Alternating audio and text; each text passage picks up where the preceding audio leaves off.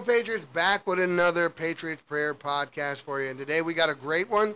And I'm going to start off with something that I think we all need to see. It's a little heartwarming. It's a story about a police officer, Kim Potter. Now, she's at a traffic stop a while ago. Thought she was pulling out her stun gun, pulled her firearm instead, and a young man died, unfortunately. And so what we're going to see today, and I think many people have seen this, but if not, this is something you need to see. This is one of the most godly things that I've ever seen in my life.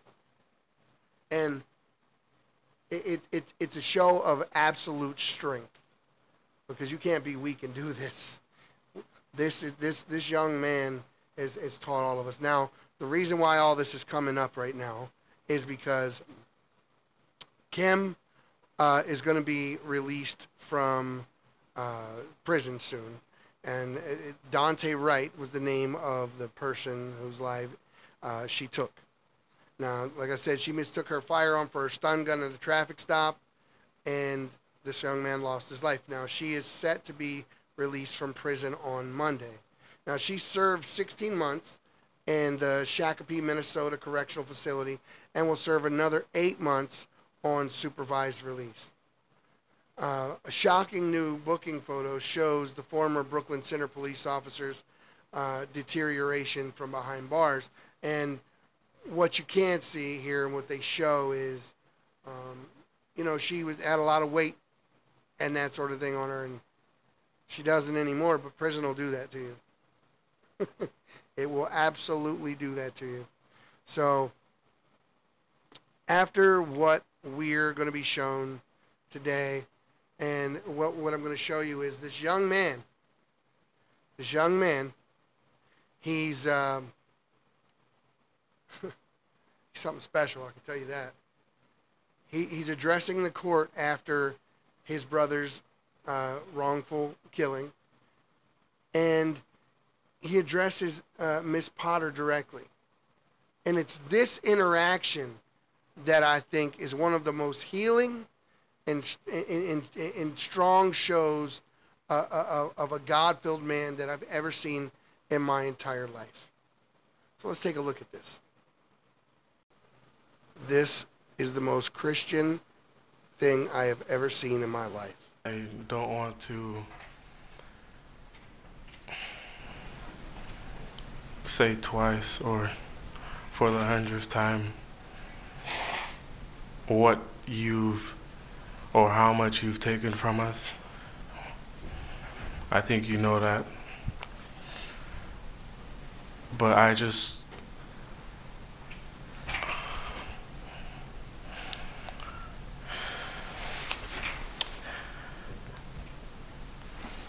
hope you go to God with all the guilt, the bad things you may have done in the past. Each and every one of us may have done something that we're not supposed to do.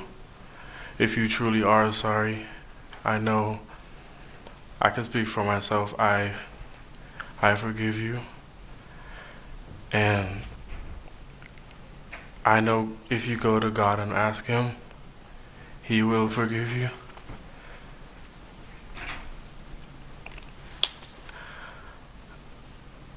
And I don't think anyone could say it. Again, I'm speaking for myself, not even behalf of my family. But I love you just like anyone else. And I'm not gonna say I hope you rot and die just like my brother did, but I personally want the best for you. And I wasn't gonna ever say this in front of my family or anyone, but I don't even want you to go to jail. I want the best for you. Because I know that's exactly what both of them would want you to do. And the best would be give your life to Christ. I'm not gonna say anything else. I think giving your life to Christ would be the best thing that both of them would want you to do. Again, I love you as a person, and I don't wish anything bad on you.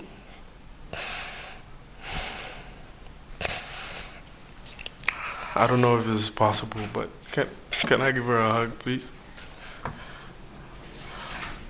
Please? Yes.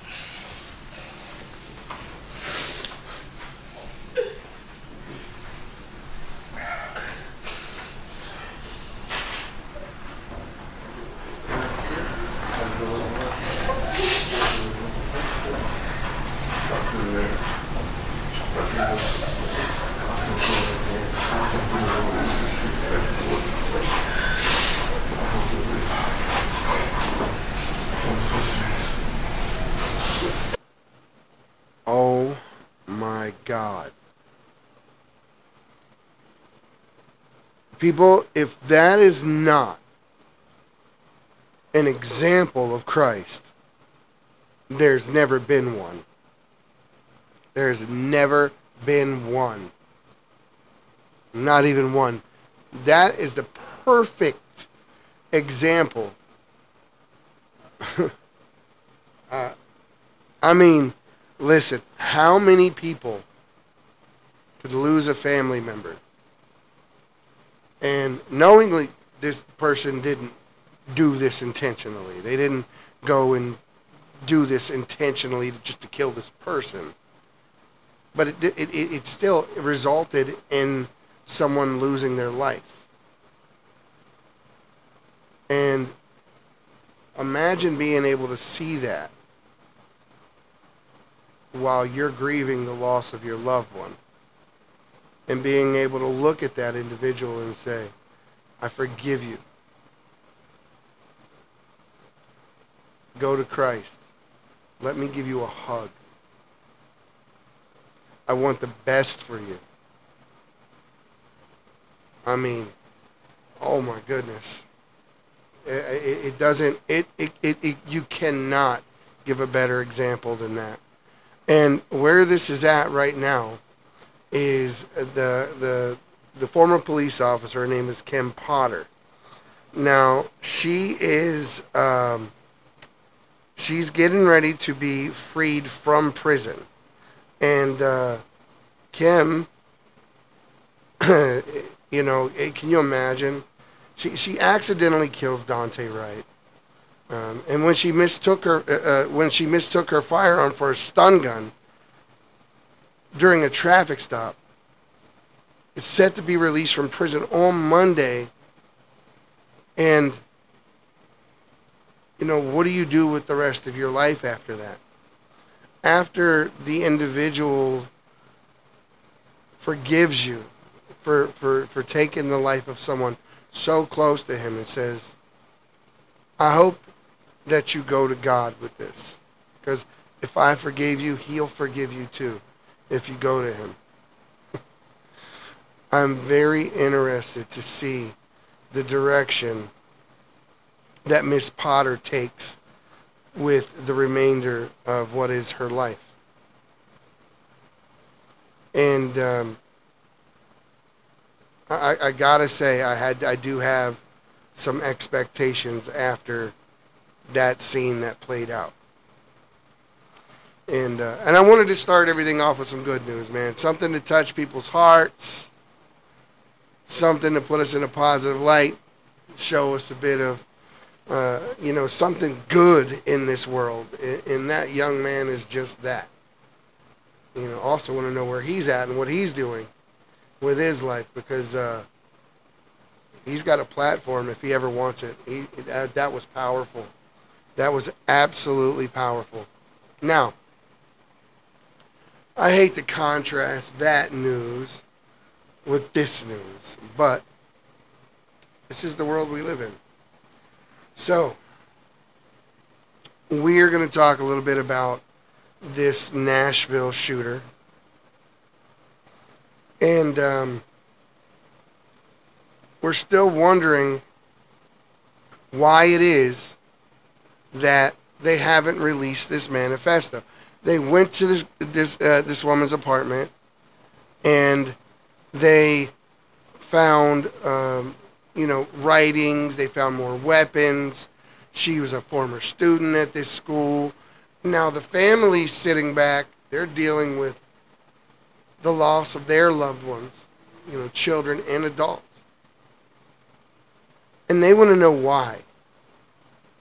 They want to know what this person was thinking. They want to know why in the world this person chose to take the lives of 6 innocent individuals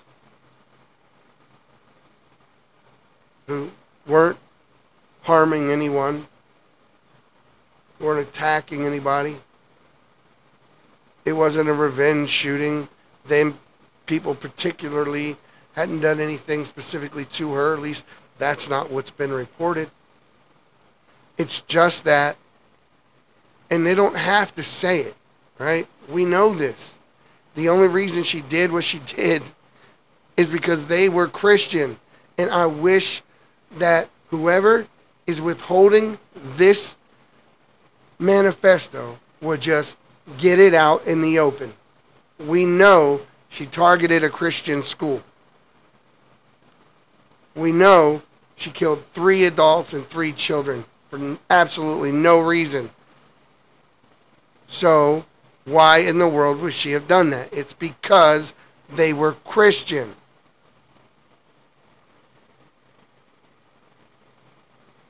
And they don't want to declare it a hate crime. I think what they're probably thinking is that they're playing the situation down so that people don't get riled up and nothing more comes out of it. Well, they don't do that when the shoe's on the other foot, right? They don't do that at all when the shoe's on the other foot. They exacerbate the issue. They lie. They report irresponsibly like they did with Kyle Rittenhouse. In this plays out over and over and over again because they want the ratings, they want the clout, and they don't even care about being right. They just start reporting, and it's about ratings. But it's also about their agenda because when the shoe's on the other foot, they ignore it. They don't talk about it. It's like CNN talking about the teen mob that went through Chicago. We don't want to talk about it. When there's 0 seconds of footage, 0 seconds of coverage.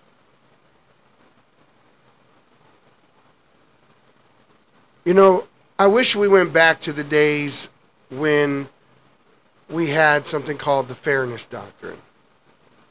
And what the Fairness Doctrine did, and what it was, it established a playing field of equality, like this. If someone came on a show on the news, on the national news, and gave a talking point from a Democratic or a left-leaning standpoint on any bill or issue, they would have someone there to give the counterpoint. Fairness Doctrine. We stopped that. Obama got rid of it. Now what we have is divisive reporting on both sides. Now, I can tell you, we've all done our research, and we know that it doesn't work to say, well, they're both the same, they're both bad, and that sort of thing. That's not true. That stuff doesn't work anymore. Well, the left's bad, well, so is the right, and they're all bad. No, stop it. Cut it out. Cut it out. It is not true to say that anymore. It's not that both sides don't do things that are wrong, and it's not that they both don't play the politic game. But when you say both sides are wrong, what you do is you put us on an equal playing field with people that want drag time shows at your kids' schools and want your daughters and strange boys using the same restroom and this sort of thing. We are not the same. One is absolutely wrong. It's not a point of view. It is not a matter of belief or any of that. It is wrong. And they're wrong. And the people that push that are wrong. And we're not both wrong when it comes to that. When women lose their scholarships while competing in college to a guy who can't compete with other guys, so he decides to compete with women so that he might actually win something. Stealing opportunity, taking records away from women who deserve them. We are not both wrong. They are wrong 100%. There is no such thing as a fair game when you have a guy with more muscle mass, testosterone, bone density, going and playing against these females. It doesn't work. And it's got to be, I mean, I can only imagine, right? It's got to infuriate women, the ones who aren't indoctrinated, the ones who aren't brainwashed, have to be infuriated to see someone dress up like them and go steal their thunder, and they're not even a woman. And they get Woman of the Year and called the first woman this and come on, people. They know what they're doing. I was listening to a podcast the other day. As I do. I listen to everyone, and I do my research, and I hear everybody out, and I get different points of view. And something was said the other day, and it really made me think. And it's talking about during the BLM riots, how all these white liberals were tearing into black-owned businesses and going in and looting and robbing and doing all of these things while jumping on the bandwagon of a BLM protest. And the person who talked about it was an ex-BLM organizer and that sort of thing. And he said whenever he brought it up, like, hey, there's something wrong with this. This is not right. He says it seems to be counterintuitive. It seems like the white liberal on our side protesting with us is using that platform to tear down black-owned businesses in the name of what social justice. For what reason are they fighting? Because it seems like the enemy has infiltrated us and they're doing what we're protesting to stop doing in the name of the protest. He says maybe they are actually white supremacists undercover within our midst, pretending to be part of the movement. And I got to tell you, folks, when he put it together like that, and you think about it, Antifa falls right into that category.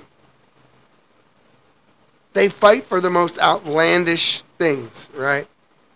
They go after everybody. They don't want to talk to anyone. So they don't give points of view very rarely. I saw one on a Tucker episode once, and his point of view was skewed as can be. I mean, I don't know how anybody with any common sense could really believe the things that he was saying. It's like right and wrong become this relative, or it really gets really crazy when they start telling you what their views are and why, and what they think will come of it.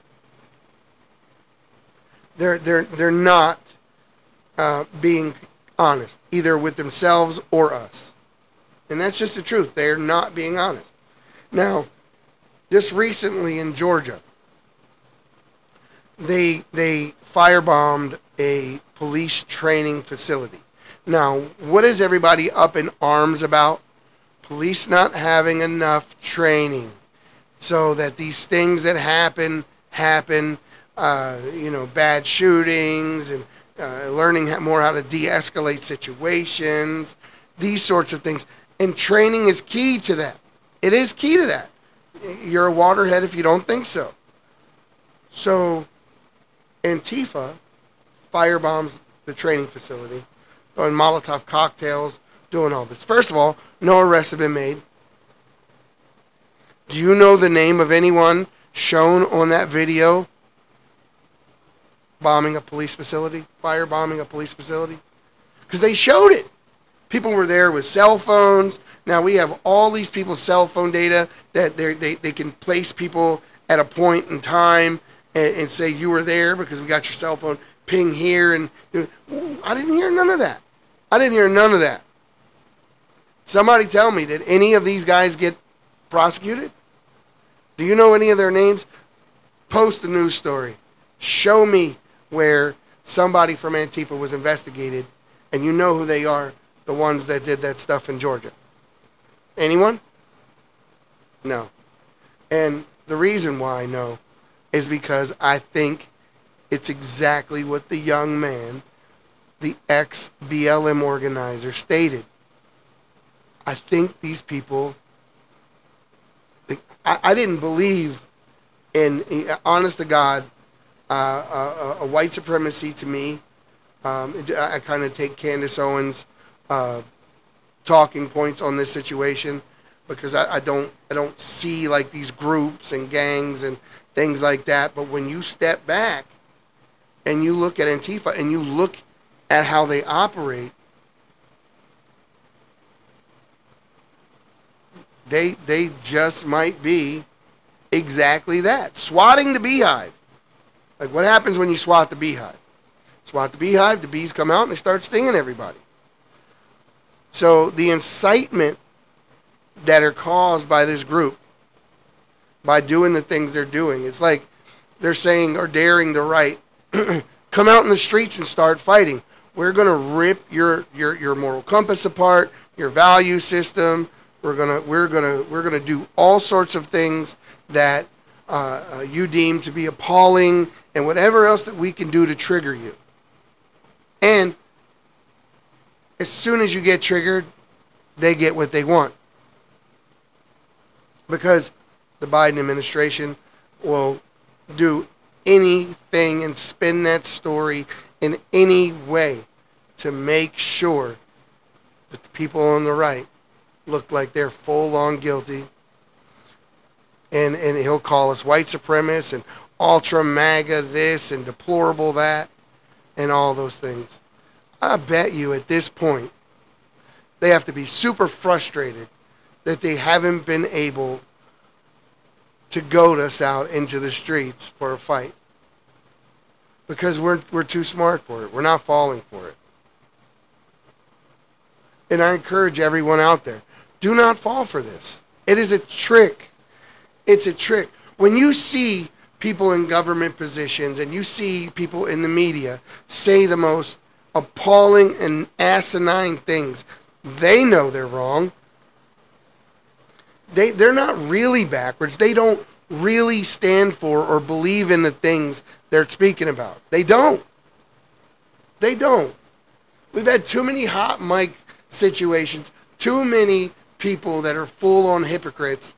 If you look at their past, look at their past statements. Oh man, the president is the biggest offender. I mean, the absolute biggest offender. When he talked about getting out of Iraq, listen to how he said to get out. You got to get the people out first, and you can't leave any weapons behind, and it's got to be a slow going this and methodical that. And he laid it all the way out.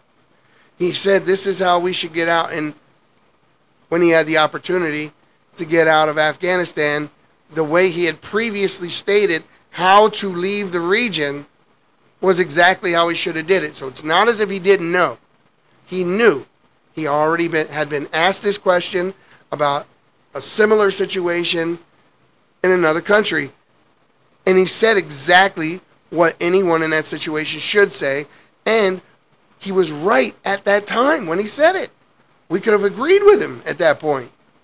But when it came time for him to put his money where his mouth is,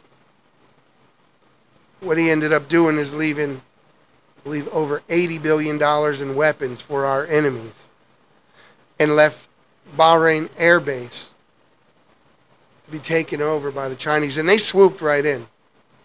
They swooped right in. One of the most strategic places to have an airfield in the Middle East, especially if we had conflict in that region. That was a key air base, and we should have never given that up, ever. And it's not as if we don't have a reference point. Like, it's not as if we don't have people in the military and generals and so forth to be able to say, this is what we should do and how we should do it. Now, we've heard the conversation that Trump said he had with Milley when Milley tried to tell him it was cheaper to leave it behind. And Trump said, hell no. What are you talking about? I want it all. I want the tents. I want everything.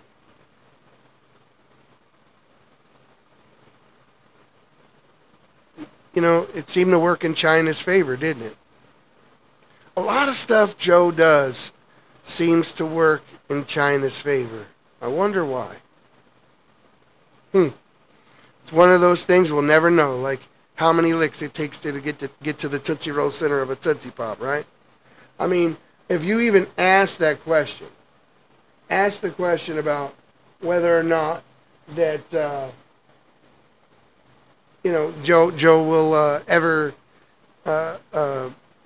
go against China, or actually take a hard stance on China, or tell us the truth of the business dealings he had in Ukraine and China, which we're getting all the facts straight right now.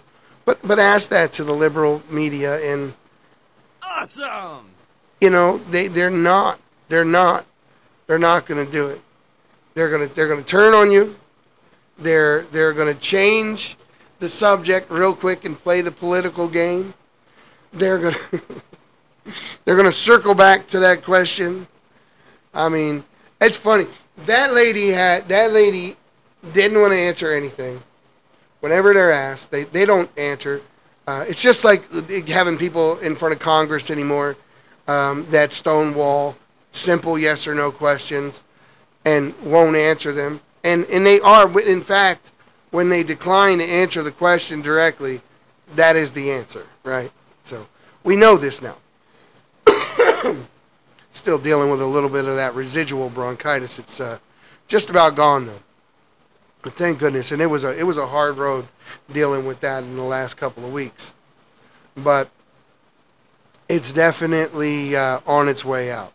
Now, we're going to go on to talk a little bit about Alvin Bragg and the DA who led the Trump indictment. He promises, though, not to prosecute theft because of racial equality and balance.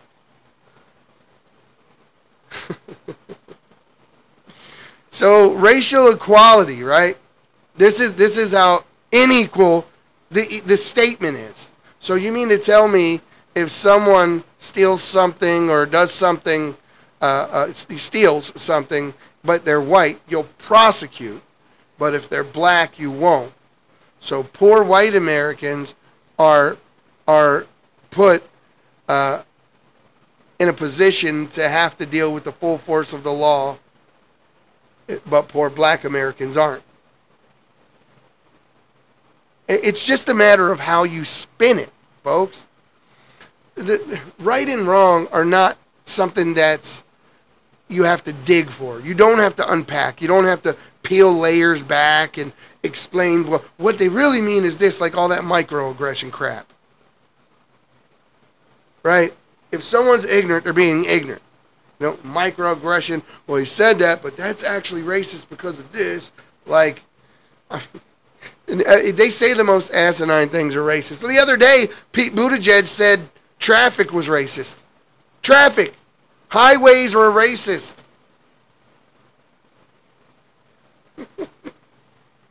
I kid you not. I kid you not. But, so, Alvin Bragg says he's not going to prosecute theft in an attempt to right some racial equality wrong that he sees And it really, really doesn't make any sense whatsoever. Okay, the Manhattan attorney said during his campaign that racial equality is needed to be. It needs to be a priority, and he didn't believe thievery should be prosecuted since it was a crime of poverty. So he's saying that if you don't have, it's okay to go take from somebody else who does, and it's in the name of racial equality or equity. During the May 2021 meeting, Bragg articulated his intention to focus on racial equity instead of prosecuting theft. Now, I have a big problem with that word equity. Equity is a lot different than equality because equity assures an outcome.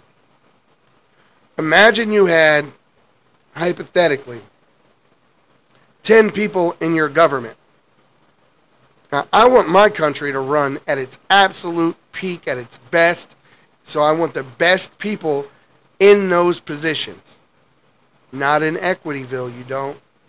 What in Equityville, what happens is they say, well, 3 of those got to be women, 2 of those got to be black, 3 of those got to be Asian, another one has to be Hispanic. It's not about the best person for the job at all. So it doesn't matter how hard you work, what grades you get in school, how hard you fought to get to this level in your career, because you don't have the skin tone or you're not of the nationality that they're looking for to fill their quota. Equity. People, we're equal in this country. There's not one person above another, no matter what you think. The law is colorblind, and it should not matter who breaks the law. It should just only matter that the law has been broken. So you enforce the law. It's that simple. And this is not something that should take a lot of brain power. And anybody who's put in a position of authority to enforce laws or even make laws that openly make statements like we're not going to enforce laws. Imagine if I went and I got my job at the 7-Eleven and I'm the clerk at the 7-Eleven and I say, I refuse to ring up Cokes and Pepsis. I would lose my job. Immediately, I would lose my job. I would be derelict in my duties as a cashier or clerk. These people are doing that. They're essentially saying, I'm not going to do my job in this area and in this area. And they're not being, their feet aren't being held to the fire. They're not being held accountable or responsible, but they essentially went on TV or made these statements in these op-eds where they said, I'm not going to do my job. So therefore, abdicate your seat. Get out of there, resign. Let someone else who will keep the people of New York or keep the people of Chicago safe get in there and do the job that you won't do. When you make statements like this, there should be hearings held. There should be people's feet held to the fire. You should lose your job. You should be suspended upon whatever investigation has to be done, and then move forward with a tribunal or something of that kind where there's a hearing where he can have his side of the story told. We're not a communist country with secret proceedings and hearings. Let him have his side told. Televise it. Let him explain to us why he thinks it's okay not to do his job. But when you make statements like that, you're not doing your job. And beyond not doing your job, you're saying that I refuse to no matter what. And then you're doing something absolutely racist and saying you're only going to do it for one segment of your population. I mean, how much more racist does it get? Bragg was speaking to a group of young New Yorkers in May 2021. The organization applies as a radical framework to all levels of operations and as it diverts individuals facing charges under the age of 25 from the criminal justice system. So here's this argument. And I'm gonna I'm going to use this argument to contrast another argument they make on another issue. And you'll fully understand exactly what I'm saying. They're stating that young men or women under the age of 25, their brains are not fully formed. Therefore, they make rash decisions or bad decisions, which they're, which go on their records, and now they're criminals and whatnot like that. So they do not believe that those under 25 should be facing these kind of charges, and they let them off absolutely easy. Such was the case with the young man in California who ran over a mother and her infant, who got a couple of months of probation camp.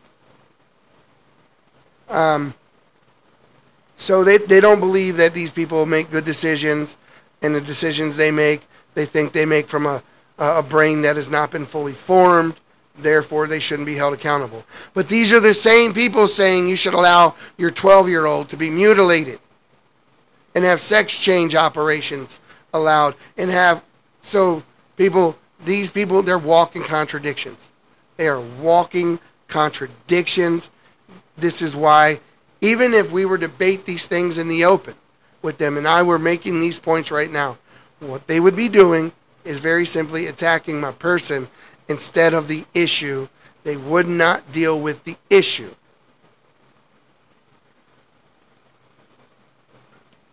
It's sad. It's sad because these are grown people that have positions of power that affect the safety of every man, woman, and child in their district, state, or city, and they're derelict in their duties, and they're racist, and they're dangerous. They're absolutely dangerous. Let's listen to what Mr. Bragg had to say about these decisions, and listen to him defend his new policy. Right? Let's get this up here. Big changes coming out of the Manhattan DA's office. Alvin Bragg releasing a memo listing the offenses that he will no longer prosecute, including fare beating, marijuana misdemeanors, resisting arrest, trespassing, as well as prostitution, as long as they do not accompany other felons. So, a police officer has some reason or another to arrest you. So he's already got probable cause, right? And you go about fighting this police officer who's doing his job by protecting the community, which may mean arresting you. So these officers, they are in danger by this type of action. And he refuses to prosecute it. He'll bootstrap a misdemeanor that's beyond the statute of limitations and try to create a felony where there is none in order to go after his political opponent. But this is what he does in his own community.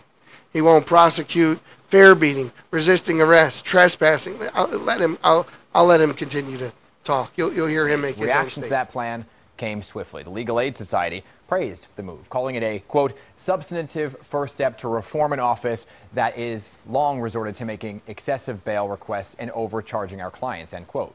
But law enforcement groups, well, they felt a bit differently, okay? The president of the Detectives Endowment Association, Good for Paul them. DiGiacomo, said, quote, we have to take our city back, not to surrender to drug dealers and guns, end quote. And PBA President Pat Lynch expressed his concerns. Take a listen.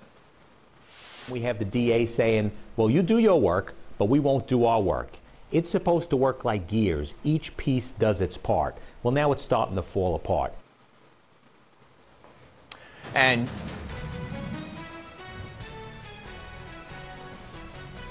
joining me now to discuss more is the Manhattan DA himself, Mr. Alvin Bragg. So good to see you, District Attorney Bragg. Thank you for being here. Happy New Year.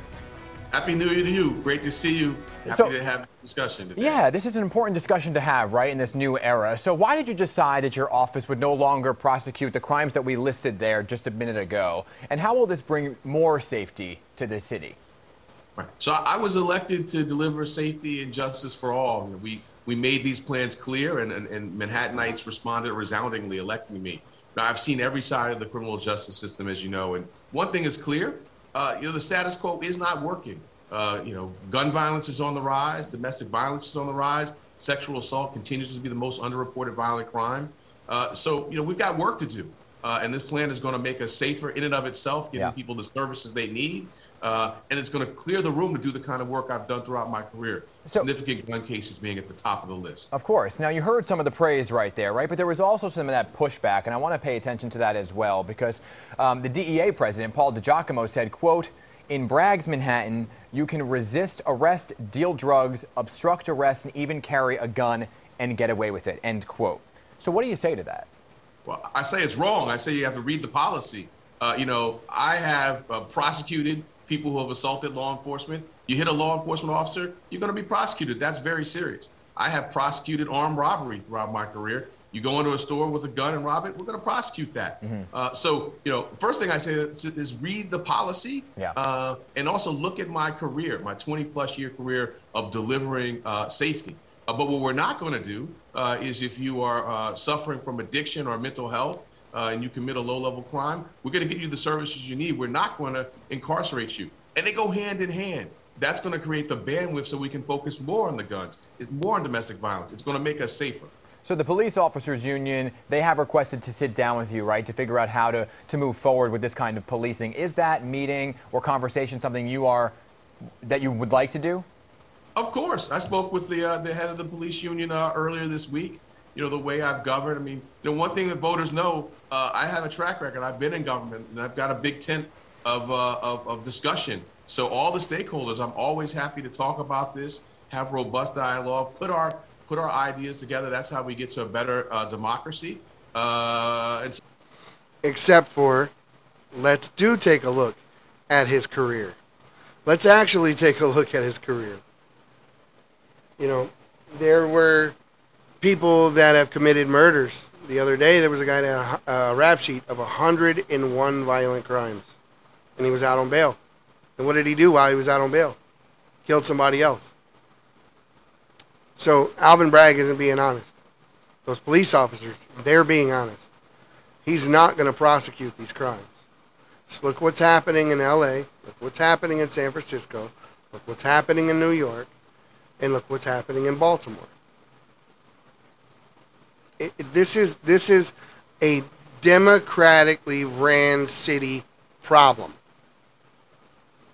It doesn't exist anywhere else. For instance, Texas. I love Texas. What is the most authentically liberal city in Texas? Come on. Austin. Now, take a look at the crime statistics in Austin versus everywhere else in Texas. People, it's not hard. It's not hard. Go just look. If you want to know what not to do, look at California, look at New York, look at Chicago, look at these places. Look at these places with these people, these activist DAs. And listen to how they talk. But look at what actually happens. Where are the most dangerous places? These places with these radical DAs that are unwilling to do their jobs. So let them sit there and talk all that community reform and getting people the help they need and all that kind of stuff. He's no different than the mayor over in Chicago or the senator who stated that we shouldn't talk bad about them, or they just did that because they don't have opportunity in their own community. Why? Because you chase the opportunity away by not protecting the people in the businesses that get looted by people who did what they did, you waterhead. Not complicated, once again, folks. Not complicated. The truth, you don't have to dig for it and peel back layers of an onion to say he said this, but he really meant that, and all these other weird talking points that liberals try to do. Right is right and wrong is wrong, and it's right on the surface. Right on the surface. You don't need the thought police to try to tell you, oh, well, the reason he did that is because he had this in his heart or this was his intention. And don't listen to that. Don't listen to that. Those are excuses made by people who just genuinely messed their lives up, and they need an excuse. And they're not accountable at all. They don't look themselves in the mirror and blame the right person. They find someone else to blame. Well, it can't be the fact that I gave up on myself. It can't be the fact that I didn't finish this and I didn't finish that and I never tried at that and I did, all these, I never pursued anything to its end. I just, I'm good at sitting home eating Captain Crunch and watching talk shows all day and playing PlayStation and but the government owes me. The government owes me. They owe all of us. We want something for nothing. I really don't care what people think. I know I'm telling the truth and I'm saying the same things that many of you said many times. And it gets old constantly hearing people give excuses for things they know they're wrong about. They know they're wrong about. This country is full of opportunity. It is absolutely just full with opportunity. And you know what's funny? Are those people that come here from other countries that recognize that opportunity, that recognize what's at stake, and they go to work because they don't take it for granted. They realize this freedom that we have is something most other people don't have. We have something special here, and they're destroying it. They're throwing it in the trash because they're losers. And they don't have an excuse for being a loser, so it's your fault.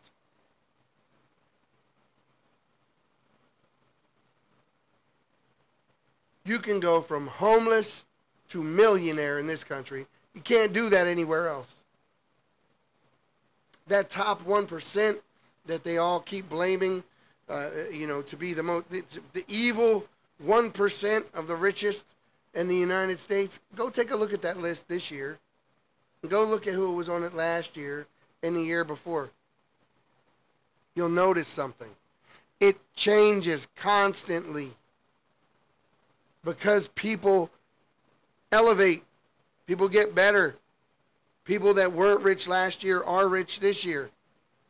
And they didn't get there because people gave them their riches. Well, that's not all true. The people that run BLM actually, did just that. They got rich off of other people's pain and other people's plight. And then they took the money that was donated to them and enriched themselves and their family and didn't give back to their community. And the ones that did, I feel sorry for because they're lumped in with these people.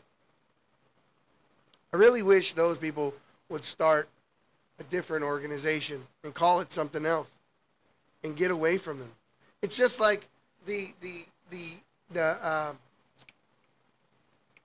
Democrats, right? So you have the radical socialists, and then you have your run-of-the-mill Democrat, progressive, and this is the two brand of Democrats. And on the right, you have your establishment people, which are more like the progressive Democrats, which are your Liz Cheney's and Mitt Romney's and the Lindsey Graham types and the Mitch McConnells anymore, and there's a few others, Paul Ryan.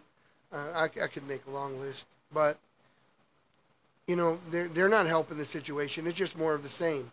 But then you have people that actually tell the truth and cut right to the heart of the matter and don't care what you think, and they just say it like it is.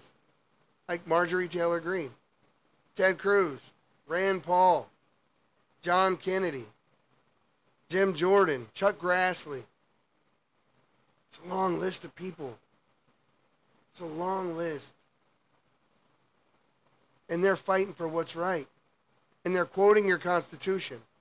And they're quoting the actual laws and calling the left out for everything they're doing. Did you know that Basco, I believe her name was Basco. Let me take a look here. Basco, I believe, was the name of the Democrat who she threatened Matt Taibbi the one who released the Twitter files, she threatened him with prison time.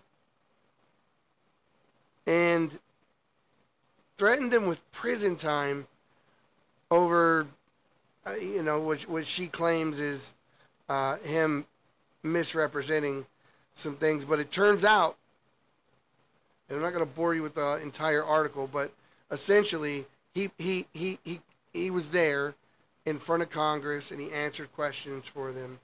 And there was a back and forth over whether or not he would reveal a source. The lady asked point blank, when is the first time Musk contacted you about doing these Twitter files? He says, I can't tell you that. That is a question of sourcing. And because he's a journalist, she's not even allowed to ask this question. But what she did was she tried to slick. Well, so are you telling me that Elon Musk is the source? I'm not telling you anything. What I'm telling you is I can't answer the question. Well, either he is or he isn't. If he isn't, you can answer the question, which he couldn't because the question was formed, the form of the question was formed in such a way as to ask him about the source, but not necessarily the same source. So he was telling her, I can't even answer the question. So they get into this back and forth, and then Plaskett, that's her name, said that he contradicted his own admission. Well, it wasn't true, and like I stated when I put the post on Facebook about it, I said you could almost hear her German accent. You would think that in a free country with a free press that the left wouldn't have anything to hide. You would think they would want the truth out there, and whatever it is, if they're right, why would they fight it? Why would they fight it? If they're right, they have nothing to hide. They haven't broken the law. They haven't deprived you of your constitutional rights or your anything, or your constitutional rights, the Bill of Rights, anything in any of those documents they're swore to uphold. If they haven't violated them, they have nothing to worry about. But what the facts show are just the opposite. What they called OGAs, other government agencies, were in and out of Twitter as if it were a turnstile. They had ex-FBI officials working there, like Jim Baker. They were censoring people for speaking out, like well-acclaimed doctors like Robert McCullough, Terry Mullis, Christina Northrup, just to name a few. And many other people, including the President of the United States, at the behest of Michelle Obama, had his account taken down and he was deplatformed. And they wonder why. If you're sworn to uphold the Constitution and you start censoring people and taking away their First Amendment rights by going into a publicly owned company and dictating policy, didn't you just violate your oath of office? Didn't you? It goes back to the same thing as Alvin Bragg stating he's not going to do his job. So these people violated their oath of office. And the only way they can spin it is to make it a controversy in which the person who exposed them broke a law. Just like when Trump exposed them, what was going on in Ukraine, and what did they do? They threw a fake impeachment on Trump to make that center stage of the story, as opposed to what was actually being brought to light, which is Biden's real quid pro quo. I leave the country in 6 hours, he says. If the prosecutor hasn't been fired, you won't get the money. I mean, it doesn't get clearer than that. He actually threatened to withhold security money if they didn't fire a prosecutor that worked for their government in their country. What? I mean, does anyone else see the problem with this? Well, he wasn't prosecuting corruption. He was prosecuting the company your son worked for. What are you talking about? There were indictments drawn up. These people will rephrase and reframe the truth. They'll take it, tear it apart, put it back together in the order they want, ixnay some things out of there that make them look bad, and retell the story, and it becomes a completely different story than what actually happened. And they're good at it. I can't say they're not good at it, because there are so many brainwashed Americans walking the street right now that talk these same talking points like they just heard Anderson Cooper that day. They don't have any original thoughts in their head at all. They just regurgitate whatever they heard on CNN earlier as truth. They've done no research. They don't care about right and wrong. They focus on their agenda, and they just get mad when you prove them wrong. It's not about finding the truth for them. It's about being right for them. And they don't allow the counterpoint. They don't. They don't allow the counterpoint. And that's what happens when you're dealing with Marxists. That's what happens when you're dealing with socialists. That's what happens when you're dealing with real fascism. Real fascism. Not this brand of Marxism and socialism that they push, while they masquerade pushing those things, while in fact pushing a true fascist agenda. And that's what cancel culture is, folks. That's what cancel culture is. Look up the brown shirts in the black. Excuse me. It's either the brown or the black shirts. I should probably do my research before I start quoting things like that. But essentially, they would run around and scream and cause scenes and riot and do whatever they can in order to get these events shut down when people at these events were,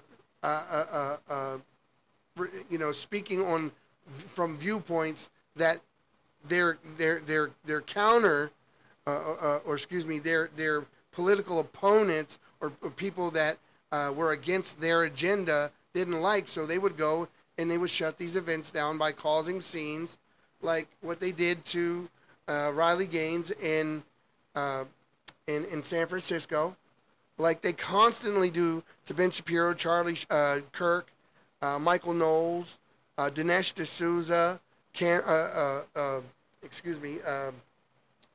Candace Owens, and others. About that judge that went to speak in that college, and that presumptuous, pretentious law professor got up there and did some of the most disrespectful. Oh my God. And they get away with it. They think they can do whatever they want.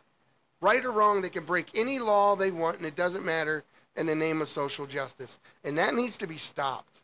That needs to be stopped. People need to be reminded we have laws in this country. Yeah, you can protest, but there are time, place, manner restrictions on protesting. You don't protest in front of Supreme Court justices' homes. And if you're elected to uphold the law, you damn sure don't stand in solidarity with people breaking federal law just because it suits your agenda. Once again, you're derelict in your duties and you're not doing what you're supposed to be doing as an elected official. And you shouldn't be able to keep your job and your paycheck and your title and still have access to all of the same top secret and whatever other briefings that you may have. You're a dangerous individual who obviously does not like the law of the land that you live in, that you're appointed to uphold. You're a danger, and you shouldn't be in the position that you're in. It's that simple. You can't even tell me what a woman is, and you expect me to believe you're smart enough to be able to run the United States and enforce laws? You know, I would like to have one of them tell me how someone masquerading in blackface and someone masquerading in woman face are okay. Tell me, how is that okay? In either way, they're wrong. Both are wrong. And I would think real women would be absolutely offended at being overlooked for so many things in the light of a man dressing up like a woman and stealing your thunder, your glories, your scholarships. It's not right. And something needs to be done about it. And it has to be done in a voting booth, folks. That's where it has to be done. You gotta fill out petitions. You gotta recall these people. You gotta get them out of office. You know, the left has done a very good job at grassroots organizing and getting people involved. And I know the people on the right, we're too busy with our families and work and doing what we should be doing, taking care of our own, and not out in the street causing problems and breaking the law and all this sort of thing. But folks, we need to start getting out there and getting involved. And like I say always, folks, the silent majority, you need to stop being silent and start speaking up. Stand your ground. And I'll see you again tomorrow on the Patriots Prayer Podcast. See you soon.